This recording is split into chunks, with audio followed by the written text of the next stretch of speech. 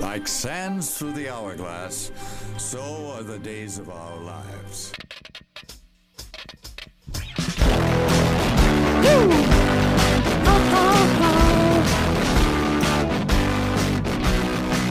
I'll take you for a ride.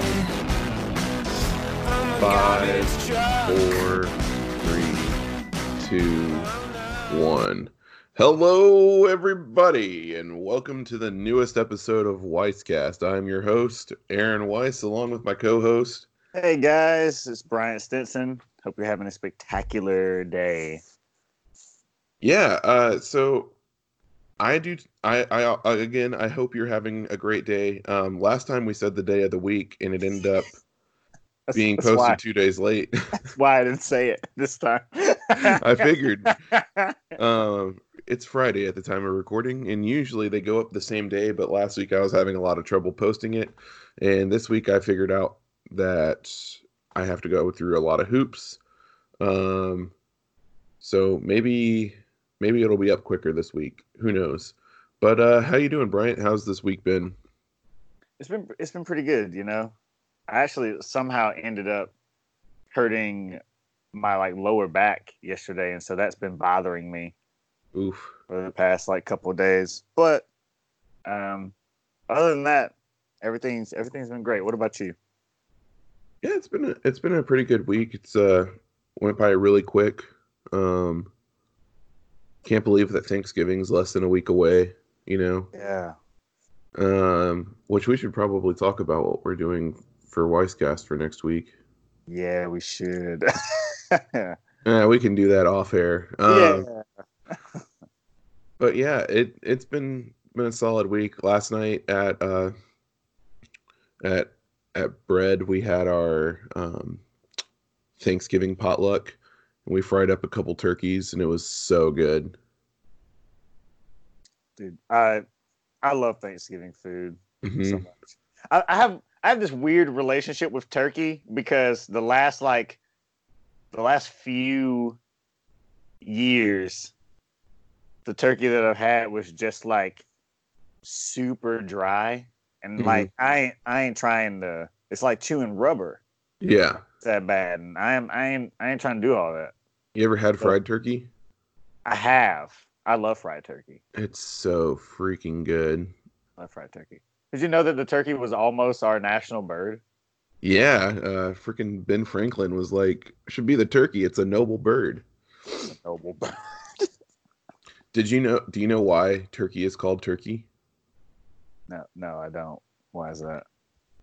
I somehow don't trust what you're about to say. No, it might. All right, the order might not be at 100% accurate, but the idea of it is. Okay. So they're, for the longest time, they were known as guinea fowl. Yeah. To the Turks, and that's the region that the bird originated, or that a bird looking like the turkey. So there's guinea fowl that's very similar to what we have here at turkey. Right. And so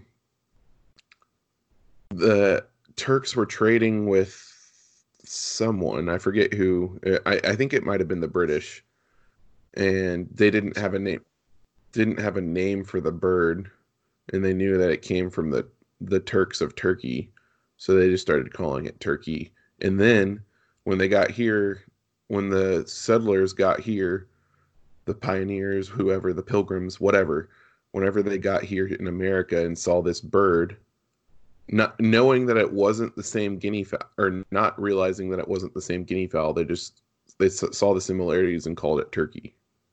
Huh. So the bird kind of is named after the place. Okay. Yeah. Man, Pretty interesting. I just feel like just need to put up the more you know little Yeah. rainbow.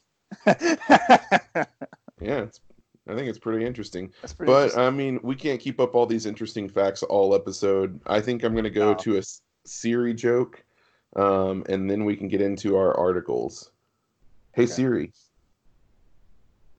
tell me a joke. I stayed up all night, wondering where the sun went. Then it dawned on me.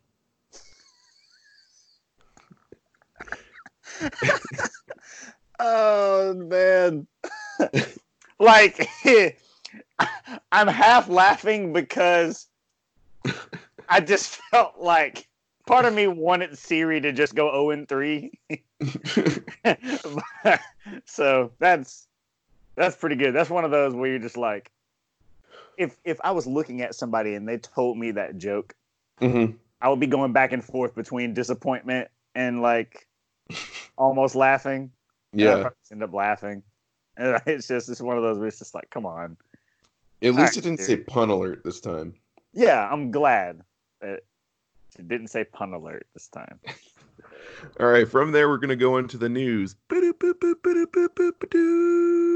Time for some news. All right, so first up, last week Google Stadia came out, and it, for those who don't know, it is a streaming service for video games. So it's essentially like Netflix, but for video games. And it had kind of a rocky start, to say the least. But like Google Stadia is a brilliant idea, by the way. Yes, incredible idea. And unfortunately for the service itself, it's owned by Google. Google has a lot of these great ideas. Let's see what are some ones that have just been started up, but they have like the Nexus phone program. They had I can't think of any other. Oh, like Google Allo, my favorite way to message of all time.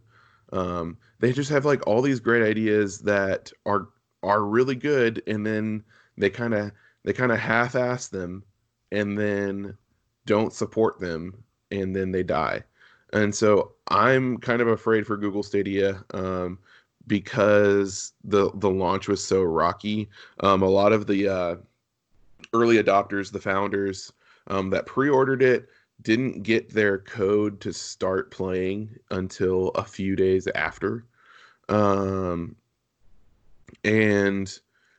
the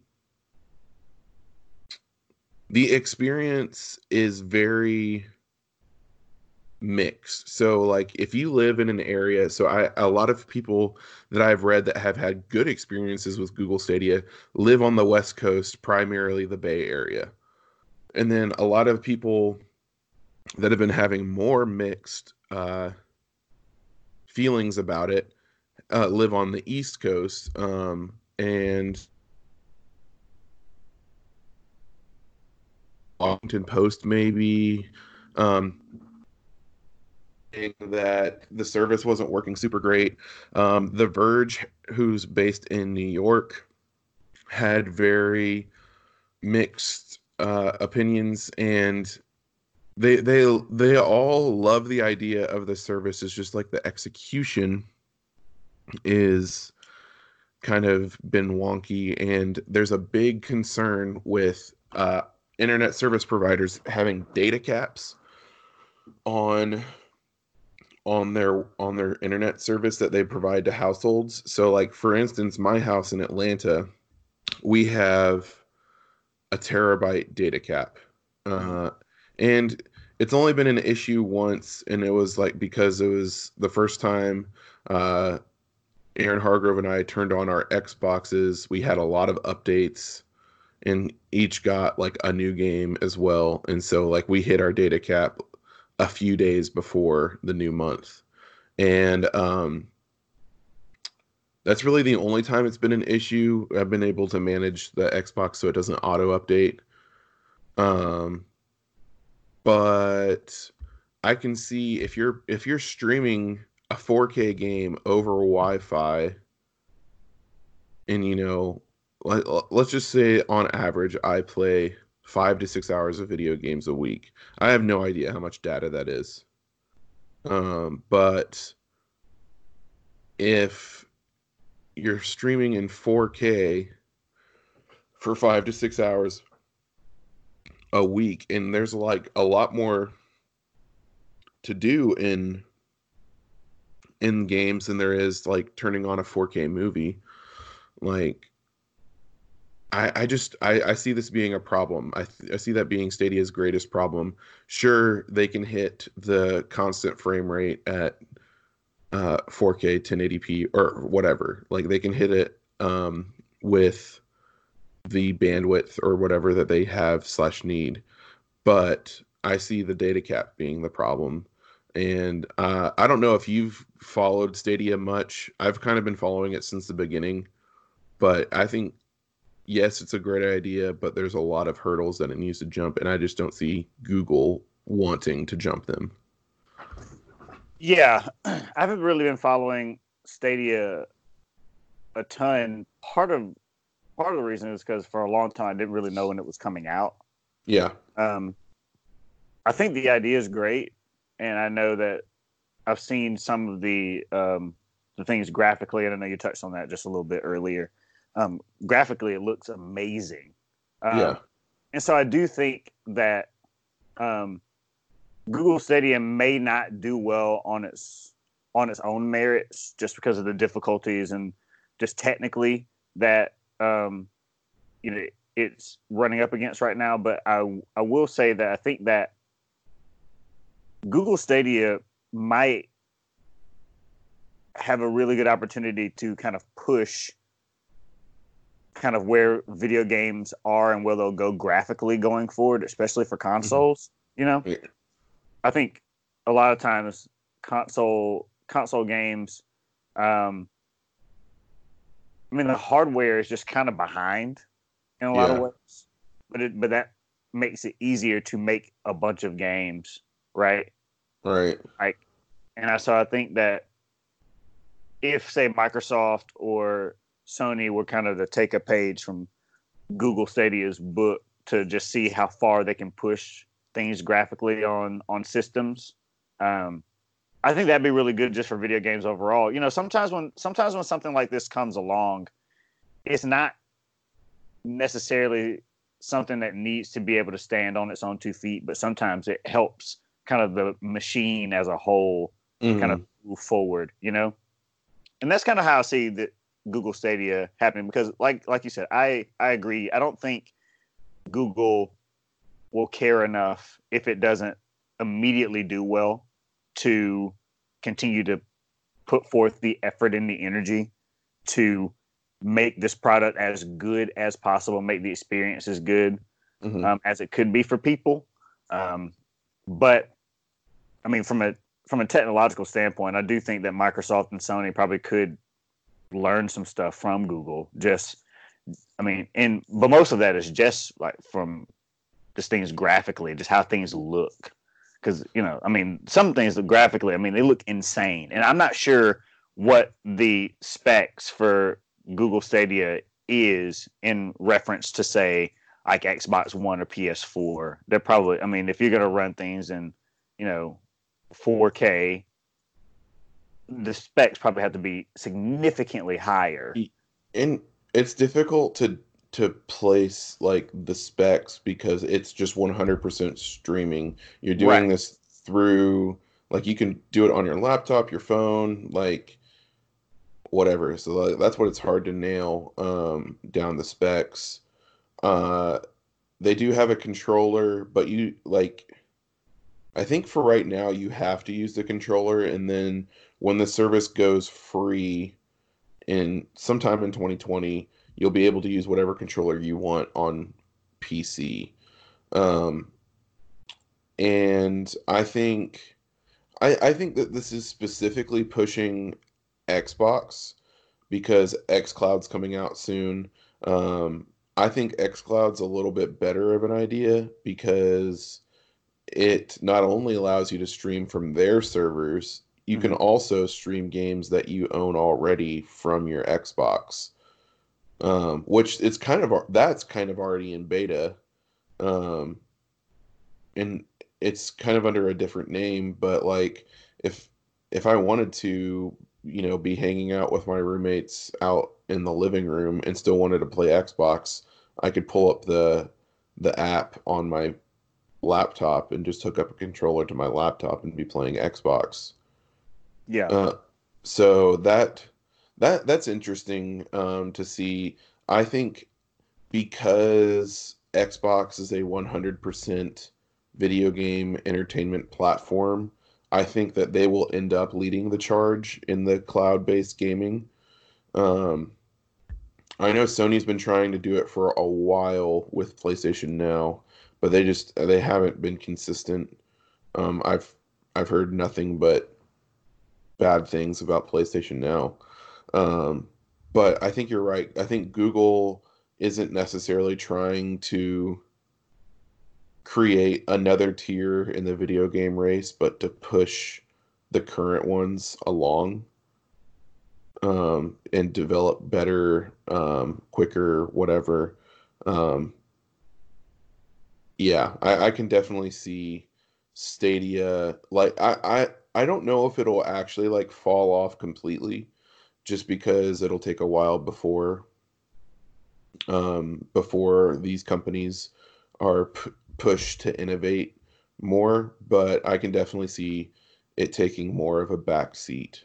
And the other thing about Stadia is like people are like, who is this for?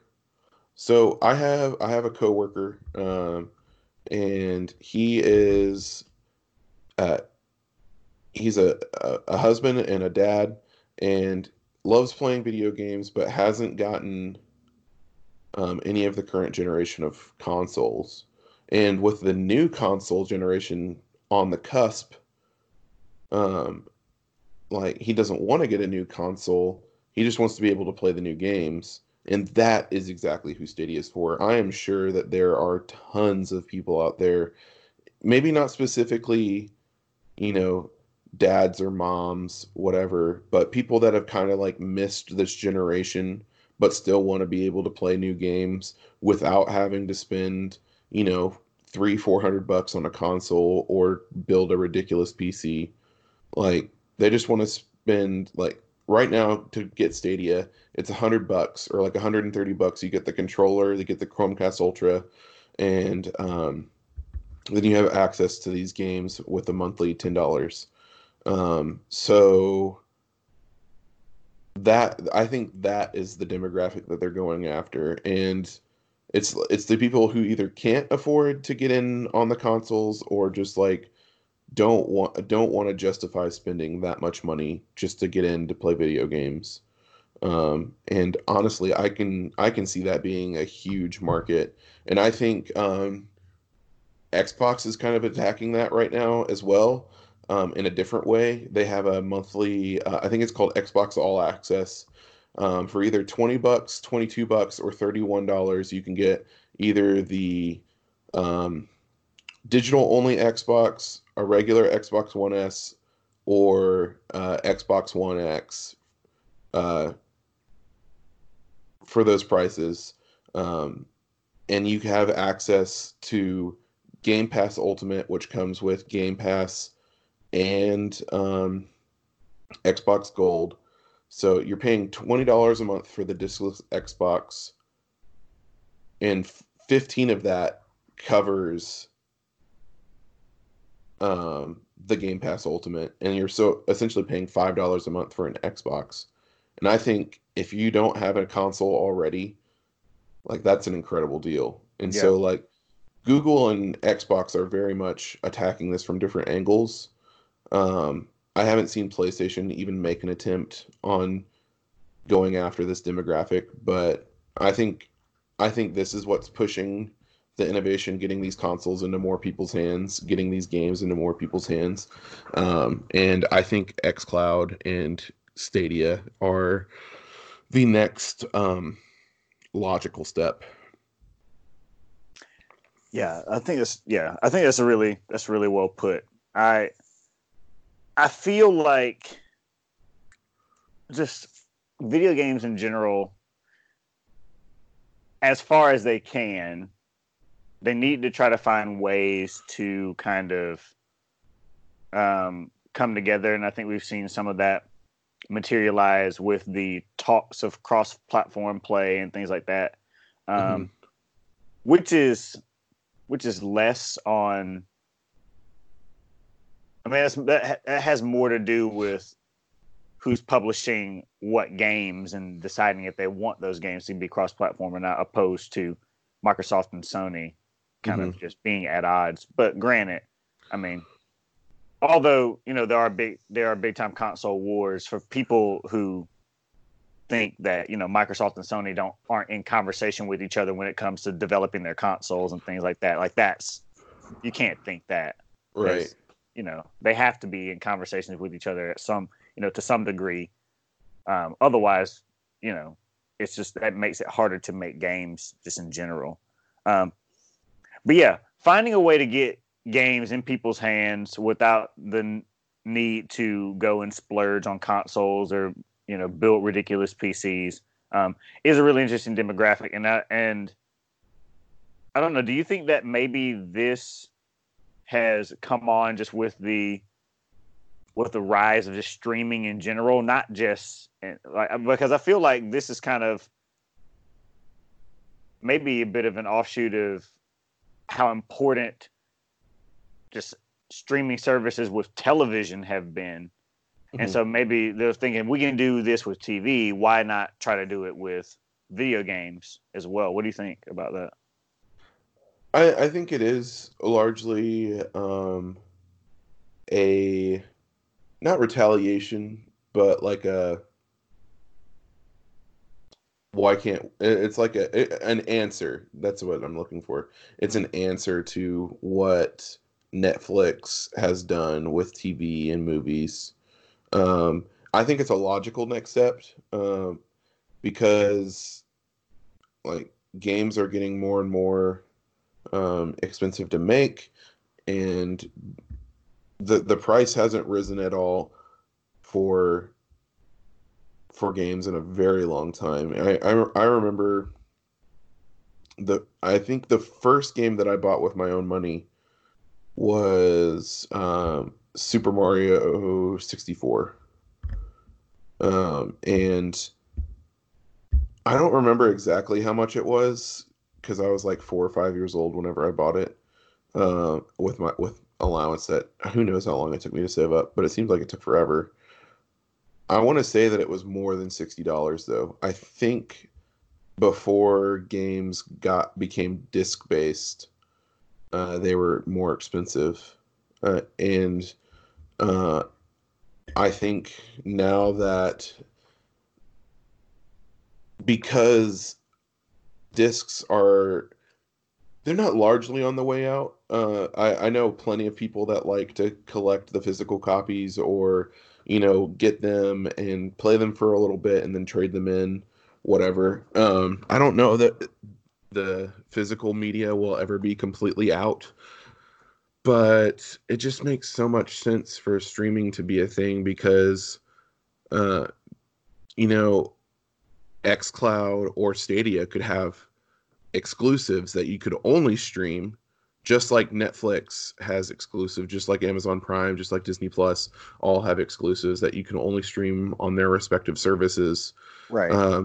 But then there will still be wider releases like the Call of Duties, like the Assassin's Creeds, that are available on everything. And by everything, I mean not only every console, but also physical media. Like you'll be able to buy the disc. But I think this is kind of addressing that issue of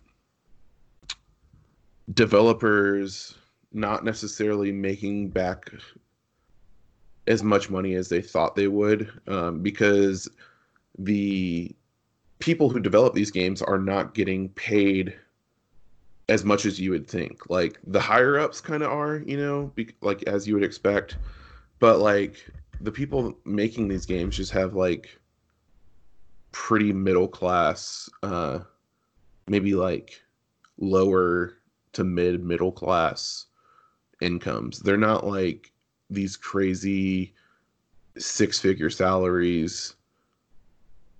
I mean, some of them are, like the higher ups definitely are. But the ones like the drone that just comes into work every day and works on textures for the game is, you know, making a pretty modest income. Not Right. that they're poor or anything, but like people think that if you work for a game developer, you're making tons of money. That's not true. Yeah. It really just depends on what you're doing. Yeah. And then, like, once you are getting into that writing and the directing and the producing, that's when you're making the cash. But yeah, the state of video games is interesting, and where they go in the next decade is very interesting to me. But we have one game from this decade that has some controversy to be explained, and I think that you are the one to catch us up on the controversy from Pokemon Sword and Shield.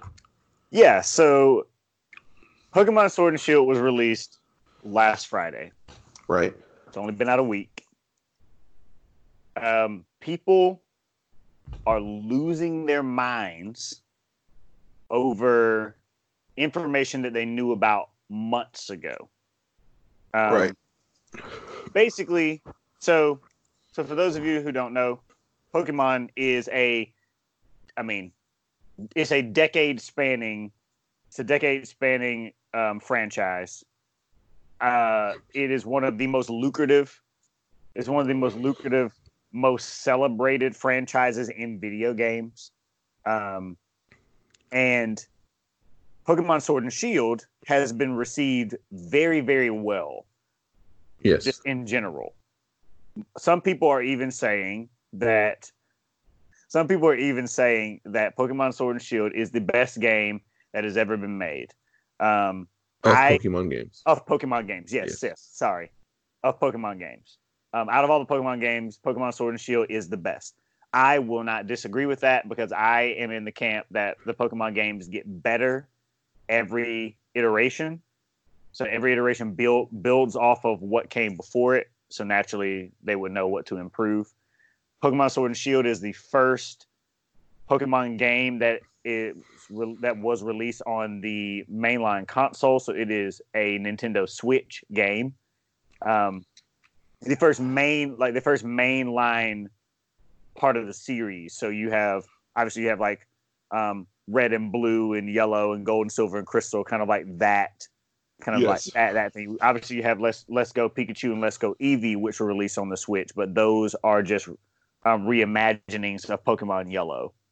They're not necessarily like additions to the new series. There wasn't anything new, no new Pokemon, all that stuff. Anyway, Pokemon Sword and Shield, they decided to come out with some different Pokemon, some new designs, brand new region. But one of the big things about Pokemon is in the tagline, you got to catch them all. But you can't do that in Pokemon Sword and Shield because there is no national Pokédex. The national dex at this point for Pokemon would be well over 1,000 Pokemon. Close to that at least. I think it'd be close to 1,000 at this point. Mm-hmm. I say well over 1,000. It's actually close to 1,000. And this information has been news for a while now. It was announced way back that Pokemon Sword and Shield would not have the national dex. And when asked for reasons, the higher ups at Game Freak said that they didn't have the resources to animate that many Pokemon in the game. That was their main reason. And it's one of those things where people are saying, well, you've moved to a more powerful system. Why do you lose resources if you move to a more powerful system? Well, typically, having a more powerful system doesn't give you access to resources. It just allows you to be more flexible with those resources. Right. Which makes it more difficult at times to do certain things. And so Game Freak were not able to animate every single thing. And there's even some criticism from people who have the game that some of the animations for certain Pokemon is just kind of wooden, and they're just kind of rigid. That may be one of the biggest criticisms of the game, that some of the animations are just not great. And Pokemon Sword and Shield, I think, is pushing the Nintendo Switch. It's probably as far as it can go with a lot of what it's trying to do. But the biggest issue with what's going on is people have been so frustrated by this. They're saying they've been told by Game Freak that we don't have the resources or the means to animate every single Pokemon for national decks.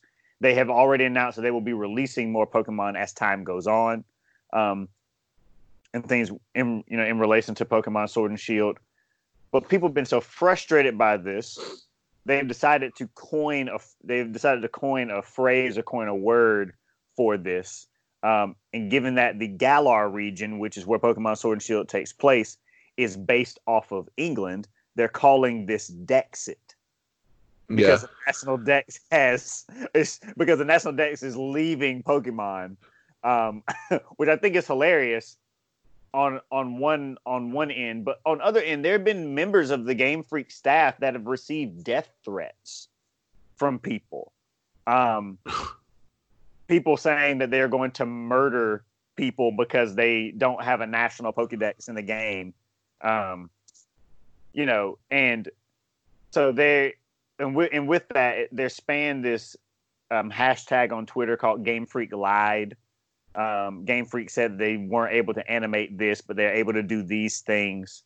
And then people who work for Game Freak receiving death threats and things like that.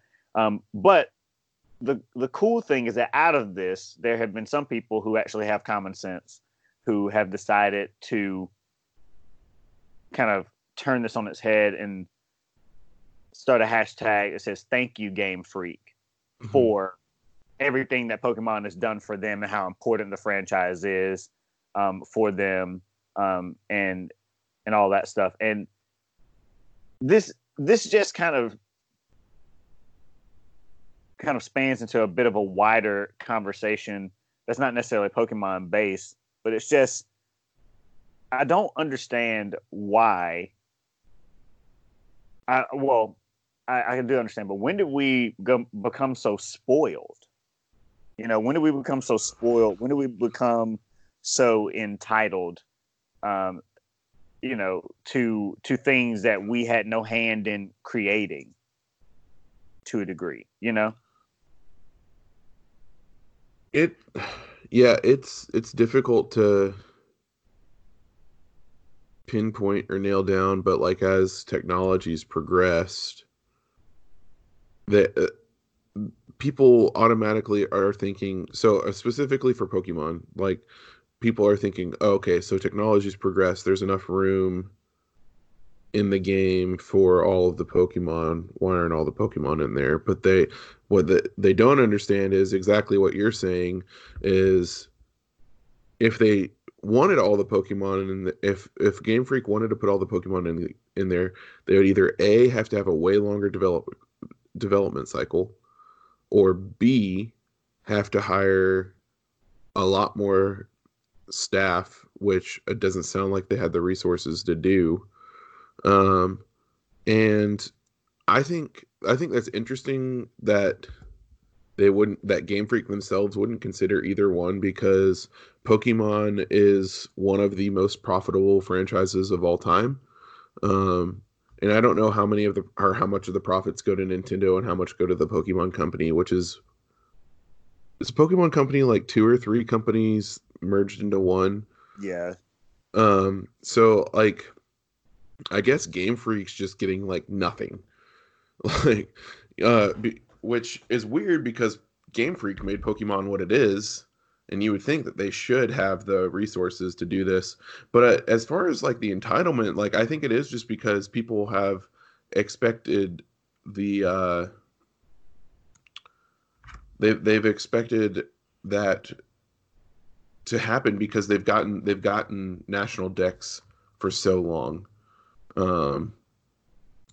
And granted, it's not the best. It wasn't the best way to go about it, but they did tell everyone. It's not like they were keeping it a secret. They're like, "Hey, we don't have the resources to do this. It's either get the the game out this year. We know you really want to play it, or postpone it for a really long time. Who knows how long? Like, honestly, if there are close to 1,000 Pokemon, like, do we know how many Pokemon are in this game specifically? How many new ones? Well, just in general, how many Pokemon?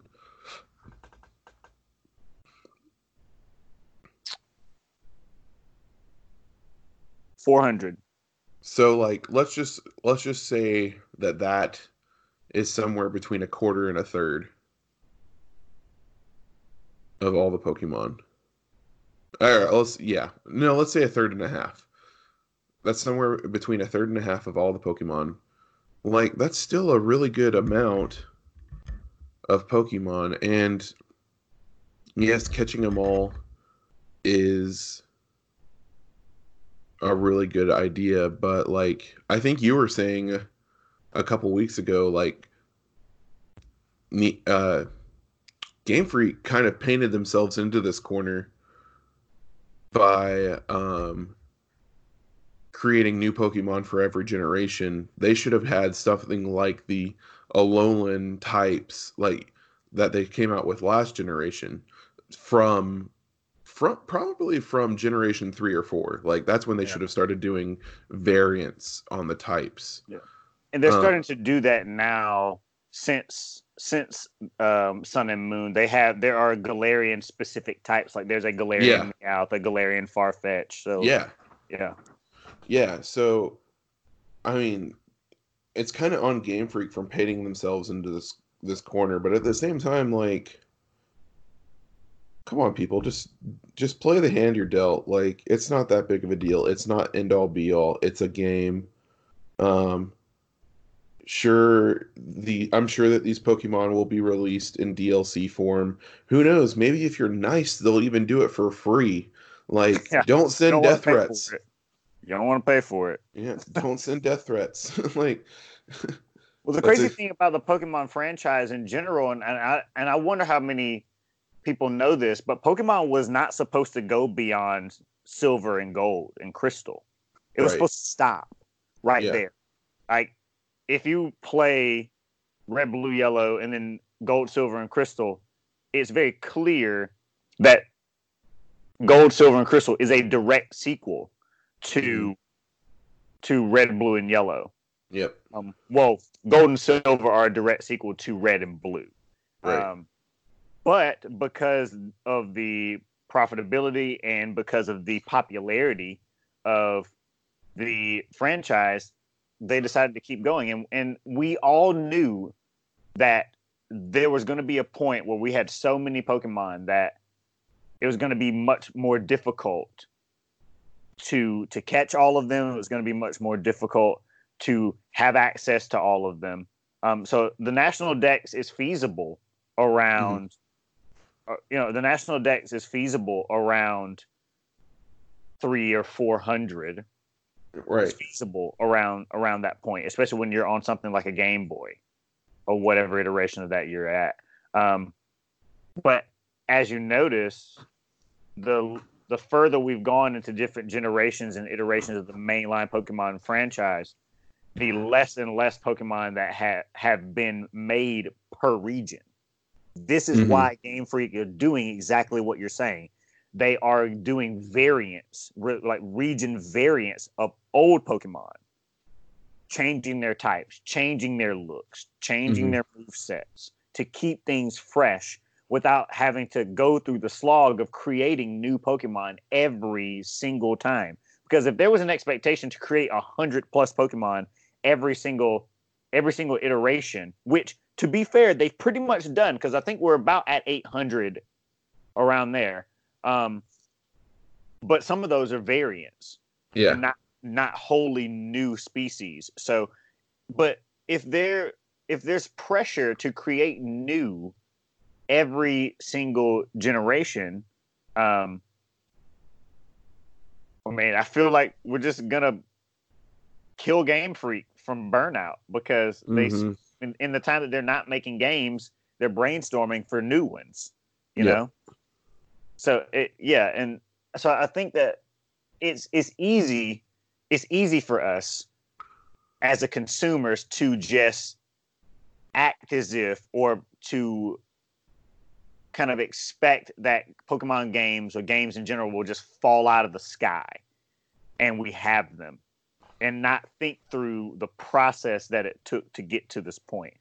The conversations that were had to decide whether or not to make a national Pokedex available in this game.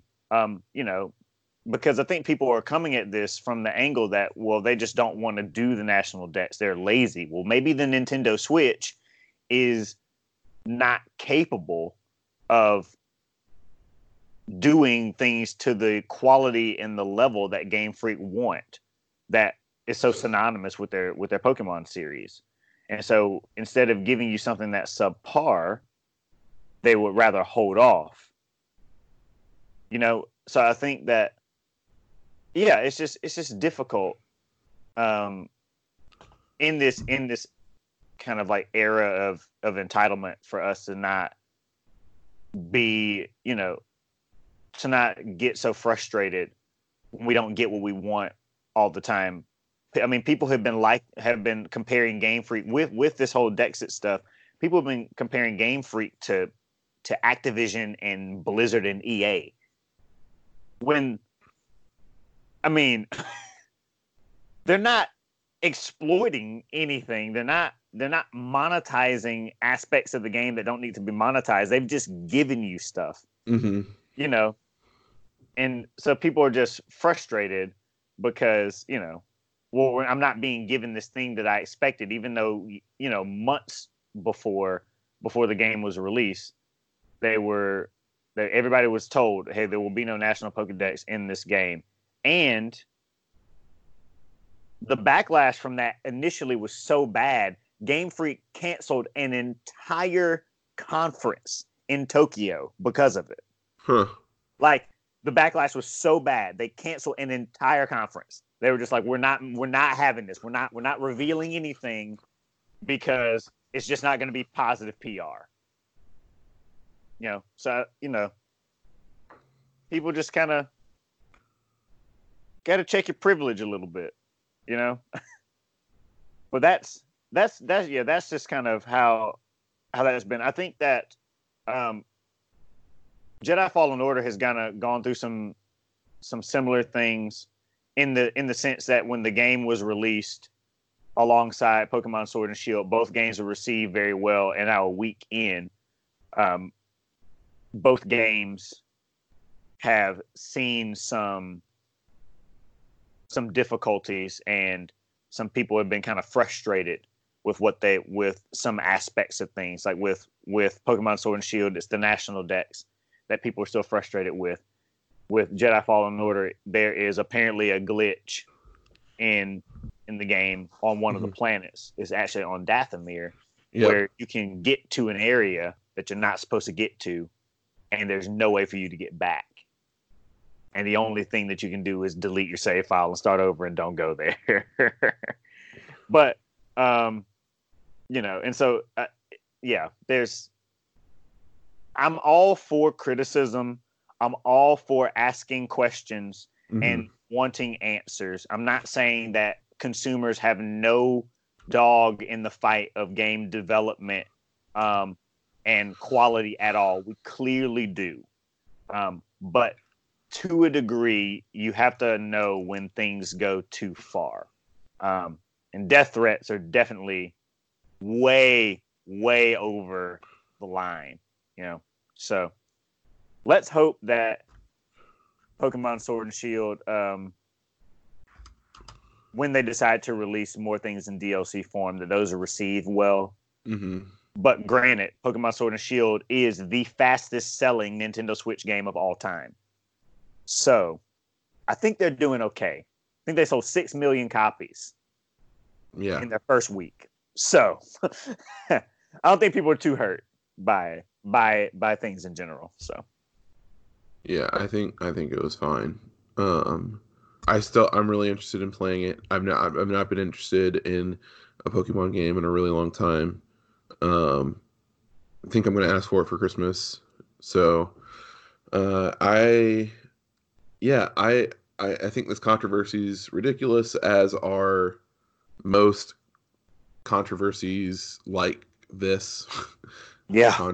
You can't even really call them like controversies. They're just like, It's just stupid. it's just stupid. Yeah. Controversy should be used for terms like, or for things like, you know,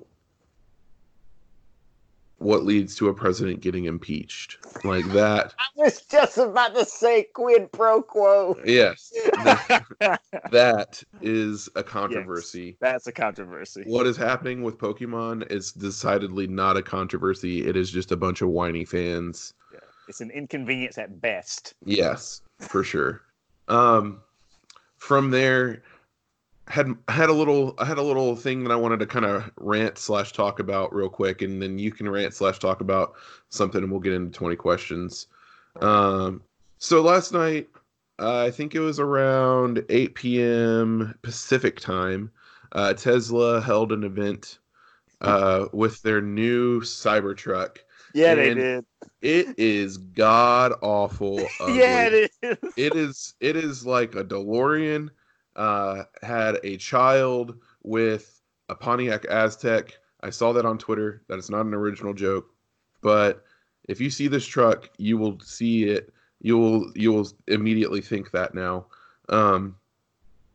It, on top of it just being ugly, it also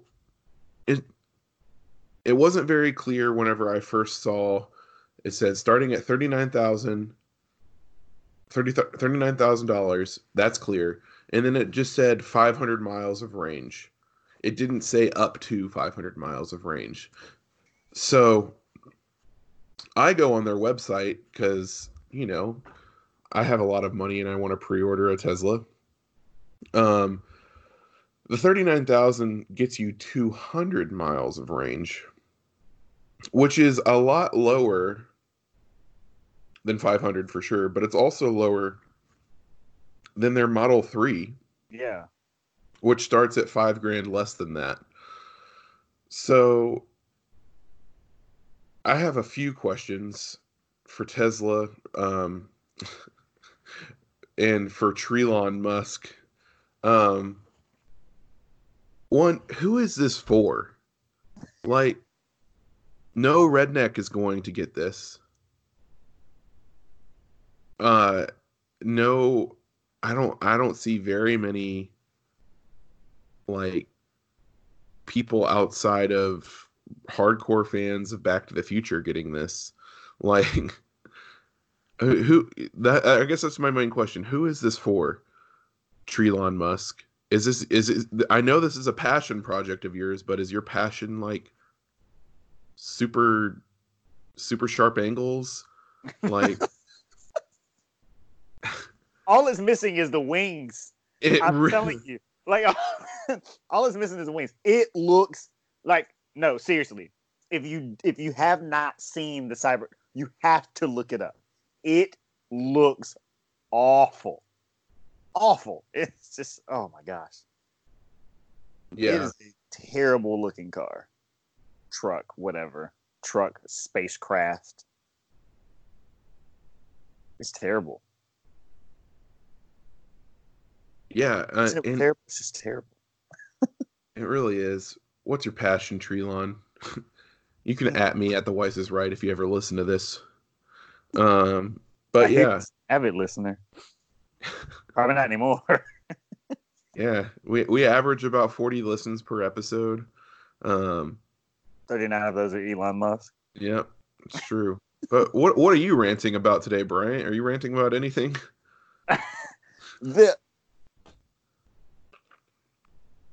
I think the new Motorola Razr looks sweet. Yes, thank you. Thank you. I think it looks amazing. Right?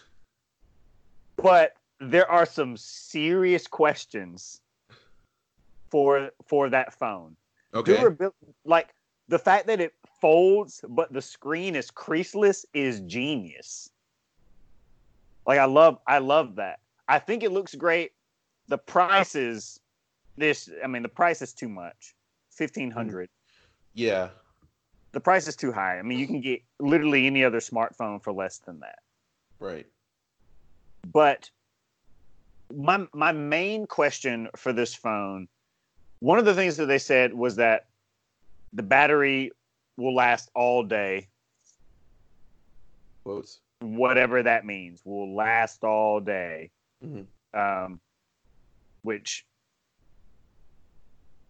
I mean, if you're on your phone all day, no battery will last all day. Exactly. It's just not how that works. Right. But the biggest thing is durability. Motorola would not disclose how many flips they did during their durability test. Right. They didn't say. So you can do a durability test over however long.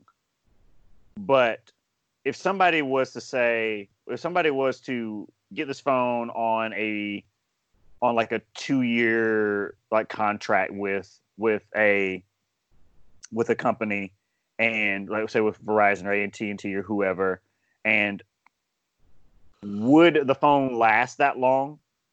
Just the product itself, would it last before the hinge gives out? You know. But I think the design is brilliant, and I'm interested to see if anybody will take a chance on it.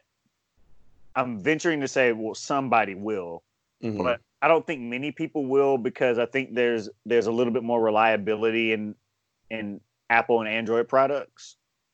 Like, you kind of know what you're getting. I mean, it's still Android, but well, yeah, it is. But this is, I mean, it's a really big departure from what people are used to. Yeah. You know, so I mean, and it looks just like the old Razor, but then flip it up, it's the new Razor. It looks sweet. Like, I think the design's amazing. I agree. I agree with everything you said, and from what I understand, from what I've read, videos I've watched, is that the durability when it's closed and when it's fully open is not in question. Like, it is pretty rigid, both fully opened and fully closed. Okay. It's like that in between part that's a little questionable. And also, yes, the hinge. How long will the hinge last? Like, even the original Razor and like just flip phones in general, like way back, had hinge problems. Like, they were notorious for kind of just giving out eventually, and like just being floppy or whatever. And honestly, the phone still worked. They still worked fine, but will that affect how this phone works? Like, will it still be able to operate when it's fully open with the loose hinge? I don't see why it wouldn't. But like, I'm with you. It's like it's a little too expensive, but I think that comes with first generation tech. Yeah. They're just trying to gauge interest. I think if it gets enough interest to get a second generation, it'll be significantly cheaper. But yeah, I love it. I like that people are out there pushing the design of phones, because phones, for the most part, have been these candy bar looking, just like real boring pieces of slab for over a decade. That progressively get thinner. Yeah. And so, like, I think the only way to go forward is to look way back to phones like the Razor that had that nostalgia factor.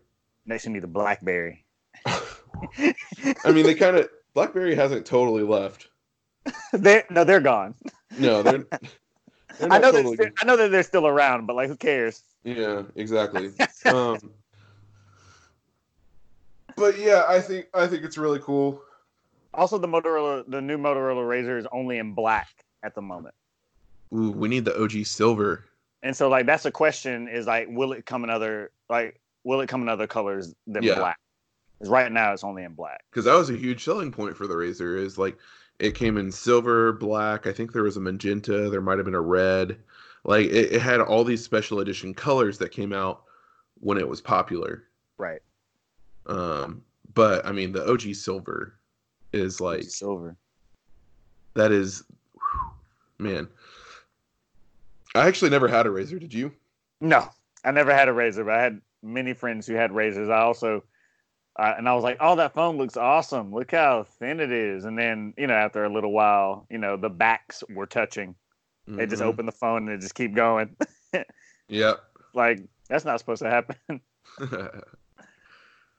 But yeah, like I said, I'm glad that someone's out there innovating. I know a lot of the foldable phones have been about folding out into tablets, which is fine in and of itself. But like, this is just not everyone wants a phone to fold out into tablet. Some people just want their regular size phone to fold into a smaller size. It's more comfortable in the pocket. Yeah, this is great. It's that time. Hate on the design. You can't hate on the design. People are hating on the design of the phone, but you can't do it because it looks amazing. I know. Is it that time? Are you about to get revenge on me? I don't know if I'm going to get revenge. Yeah. We'll see. Well, but it is time for 20 questions, which scared. I think it's just become a petty battle. I think it has too. We go to the depths of the past few weeks. For me, it's been Disney Plus, the depths of Disney Plus. Yeah. For you, it's just been the depths. And so, we'll get into 20 questions. I'm asking the questions. You're giving the answers. And away we go. Was this movie released before January 1st, 2010? Before? Yes. No. Okay. So it is a 2010s movie. Mm-hmm. Is this movie live action? Yes. Was this movie released before January 1st, 2015? Yes.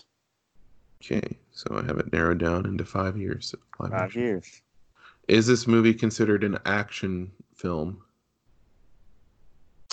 Yes. Yes. Okay. Does this movie have a white protagonist? Yes. Is the protagonist male? Yes. Action movie with a white male protagonist. Oh, that narrows it down. Yeah. Come on, Hollywood.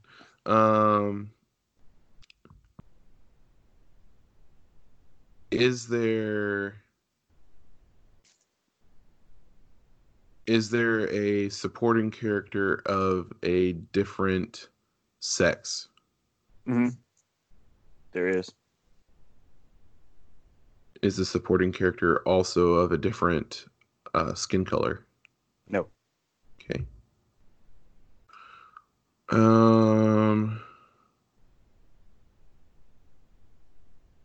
Was this movie well received? No. Okay. It was not.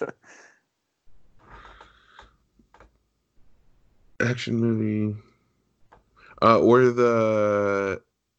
Were the protagonists, like the main and the supporting, did they have a romance? No. Okay. Interesting.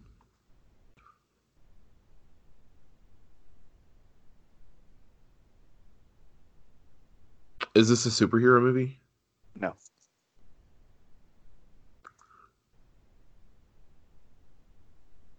Is it a comic book film, though?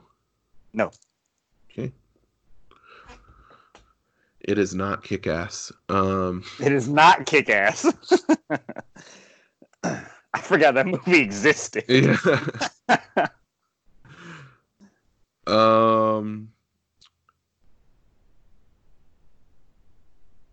You're keeping count, right? Yeah, I am. Is the protagonist younger, say like in the movie, is the protagonist portrayed in between the ages of like 20 and 40? Yeah. Ooh. No. Okay. No. Not well received with a slightly older protagonist.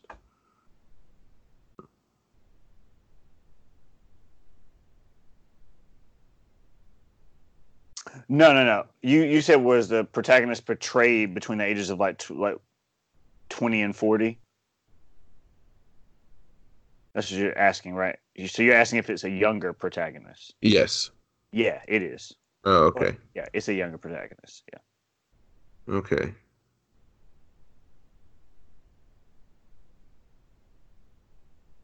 Has the main actor won an Oscar?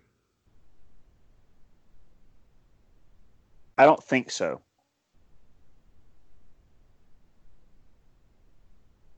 Okay. What question are we on right now? I'm 14. I got one more before.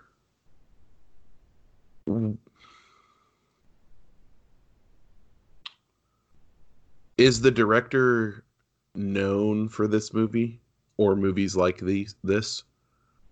Not from movies like this, no. All right, that's 15. But the director is very well known. That is- Okay.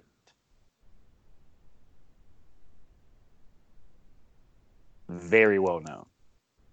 Does this movie star Russell Crowe? Nope.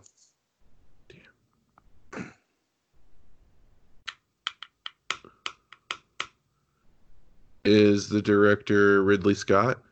Nope. Very well-known director. Very well known. Is the director Martin Scorsese? Nope. Get one more guess, right? One more, and then I have to guess the You movie. gotta guess the movie. Oh, gosh. Who is a very well-known director? Is the director Steven Spielberg? No, it's not. I have no idea what this movie is. Your guess, please. Let me think of a movie real quick that's not by any of those directors that I just named. Okay. Is the movie The Social Network? It is not. All right. Fess up. Released June 30th, 2010. Okay. To horrible reviews. Okay. Directed by the one and only M. Night Shyamalan. The Last Airbender. That was released in 2010. It was. Oh my gosh. I guess the protagonist is technically white. That was, yeah. Dang. The Last Airbender. Wait. Is the females the girl that played Katara white? Yeah. I guess she is. Yeah. I guess Nicola that was Peltz. yeah, I guess that was one of the gripes is like the movie was kind of whitewashed. Yeah. I mean, like that was Among the other gripes. I'm pretty sure like Nicola Peltz like most notable film was The Last Airbender. Like that was her like first big thing. Yep. Dang. I was never going to get that. You were real close early on. I thought you were like getting really close. I almost just straight up was like gonna tell you that for the hint that it was an M. Night Shyamalan film. Honestly, I that probably might be still good. wouldn't have gotten it. I mean, he's done so many. So I know. he's done so many. Well, We're 2-2. yeah. We're still in this. Folks, vote on who's going to win this season of Weisscast 20 questions. You can send your inquiries to weisscastpodcast@gmail.com or feedback@weisscast.com. It all goes to the same place, people. For keeping up with us, you can find me on Instagram and Twitter at The Weiss is Right, or search patreon.com/weisscast if you're interested in helping us keep the lights on. Bryant, where can they find you? I'm on Instagram at BKStinson08, and I am on Twitter at Bryant Stinson. Folks, that's all we have for this week. We will keep you up to date on social media about next week's podcast. Until then, all we have for you right now is an incredible trap remix of Rick Astley's Never Gonna Give You Up. Y'all Bye. being rickrolled. Y'all are being rickrolled because I just got rickrolled on the game. Good night and good luck, everyone. Godspeed.